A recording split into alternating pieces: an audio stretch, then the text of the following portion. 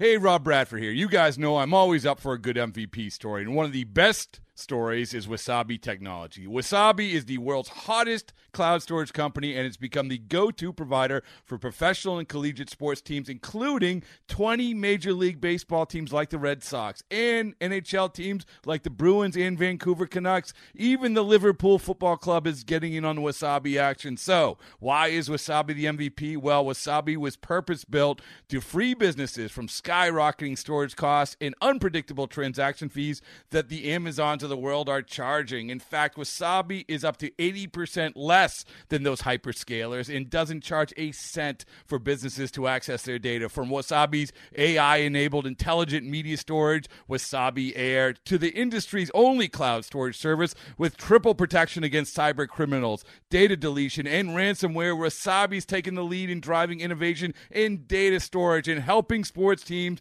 to unleash the power of their data. Wasabi, another Boston-based championship team.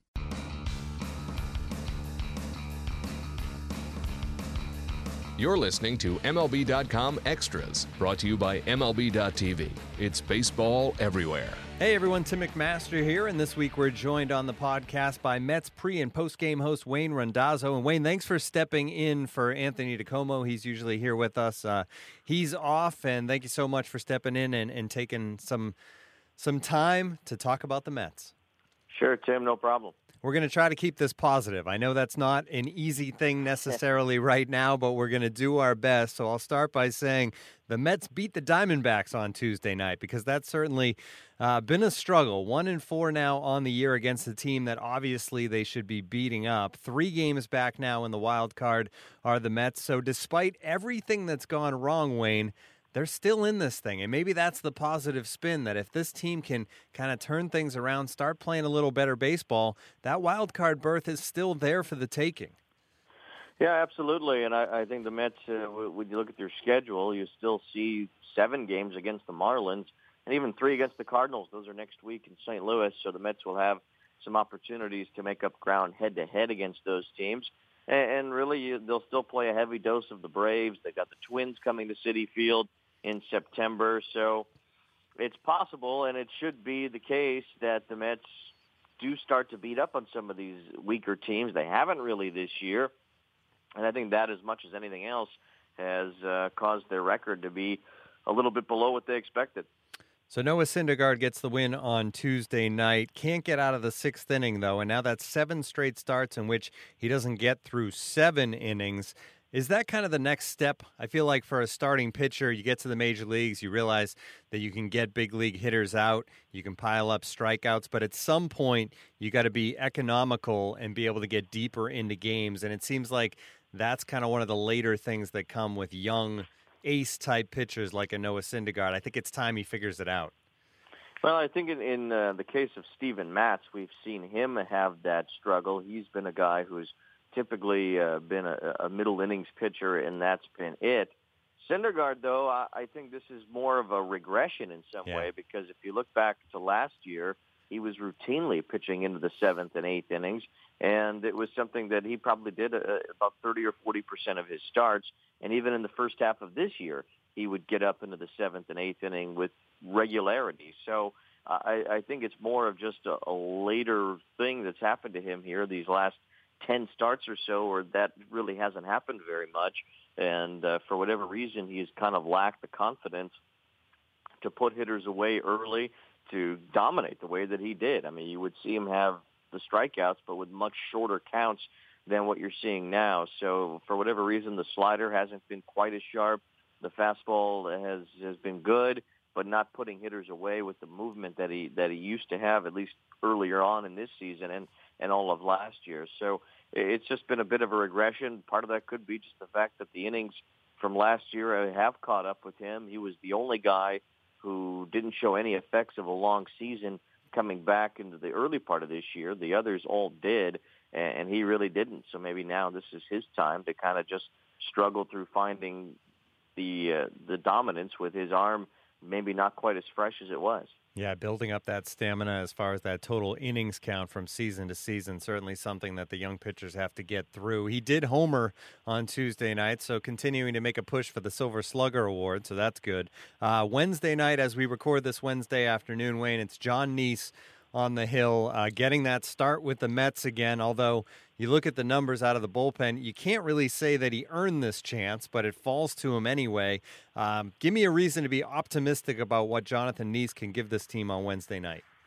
Well, the Mets believe that Neese, when he was in Pittsburgh, had a couple of things going against him. One, we know Ray Searage is a great pitching coach, but just didn't seem to gel with John Neese while he was there. Neese has had a long rapport with Dan Warden. They know each other. They respect each other. And I think John is happy to be working with Dan again. On the other side of that, too, is the fact that the Pirates, with their defensive shifting, so much so that they really want their pitchers to pitch toward their shifts. And if that takes away your particular strength, then maybe you won't be as effective. And I think John Neese found that to be the case in Pittsburgh, that because of all the shifting that they were doing, he wasn't able to do what he normally likes to do on the mound, and the Mets will allow him to be more himself tonight. So I think John's excited to be back with the Mets.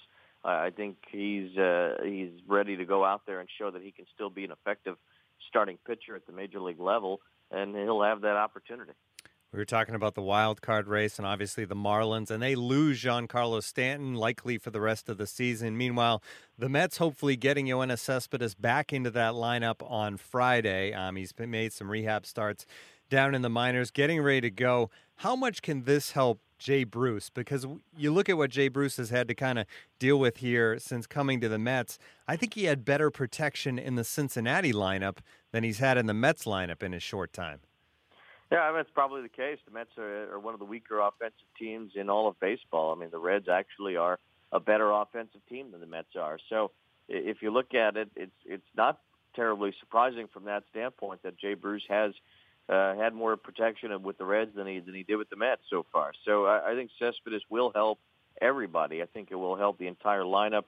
If Cabrera can come back soon after, which he's supposed to, then all of a sudden you're looking at a lineup that's a lot deeper. You probably will have Reyes at the top.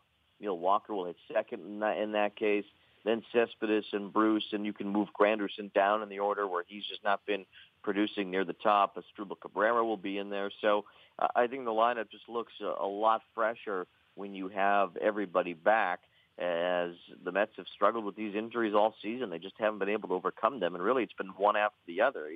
Even Walker last night had to be scratched from the lineup because of a stiff back. So on any given day, Jay Bruce is really one of two or maybe the only big power hitter in the Mets lineup. And with that coming up and changing soon, I think the Mets will have at least a better recourse to feel like they'll score more runs and do a lot more damage than they've been doing. And of course, they hope that turns into victories as they move closer toward the end of the season here, starting to run out of time. Yeah, and Walker was really carrying this offense for a stretch there. To lose him for a few games as he's day-to-day, that could hurt as well. And hopefully, as all these guys come back, hopefully this team can do something to lift up their average with runners in scoring position, because nobody's been worse in baseball this year with runners in scoring position. In fact, you can look historically, and the Mets are making a run at being an all-time worst team with ducks on the pond, so to speak. 206 heading into Wednesday. The next worst team in baseball right now is actually the Yankees at 226. Now, I know a lot goes into this runners in scoring position, and a lot of it is luck, but has anything stood out to you watching this team night after night, struggling to get runners home from second and third base? Anything stand out to you as a reason for it all, other than them not having good batters in the lineup, which is the obvious, I guess? Yeah, I don't even think it's that, because you look at a team like Atlanta, who's also struggled this year offensively, and they're not even close to what the Mets are in this category. So I think a couple things. I think the first thing is that now it's become such a thing that it's really in their heads, and when they do have the opportunities come up, that they're even more incapable because they're pressing in those situations. So I think it has kind of creeped up to be more of just a mental block at this point than anything else. I also think, too, that when you watch this team, you don't see guys change their approach very often.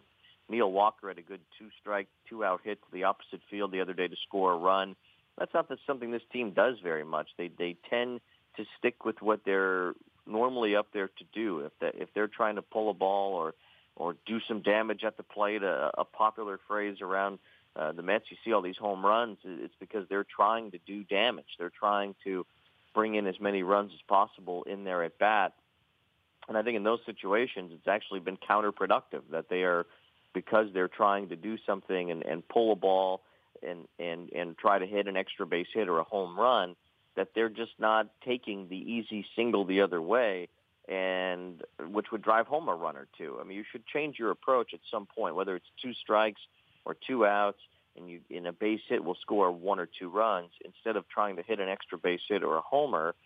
A single will do, and I think the Mets just have not been able to kind of really talk themselves into that a base hit is just as good as a home run in that situation. Yeah, situational hitting can certainly go a long way. And really, once you get into these pressure games, August, September, all of that is under the microscope just that much more. All right, Wayne, thanks so much for taking some time, joining us, stepping in. This has been MLB.com Extras, our Mets edition. For Wayne Randazzo, I'm Tim McMaster. Tune in again next time. MLB.tv Premium, the #1 live streaming sports service, is celebrating 13 years. Watch every out-of-market regular season game live or on demand in true HD. Real-time highlights, live look-ins, pitch tracking widget, and more. MLB.tv Premium includes a free At-Bat 15 subscription. Watch live baseball on over 400 mobile and connected devices. Watch at home, in the office, or on the go every night on every device.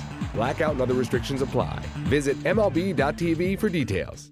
It's blazing hot outside. You get in your car to turn on the AC to get cold air pumping, but it blows hot air out. This issue is commonly caused by low refrigerant due to leaks in the AC system. You want an easy, all-in-one solution that will restore the cold air in no time. AC Pro Recharge Kits make restoring cold air easy for even those with zero DIY experience in less than 10 minutes. Save time and money versus going to a shop by picking up an AC Pro Recharge Kit today. Be a pro with AC Pro.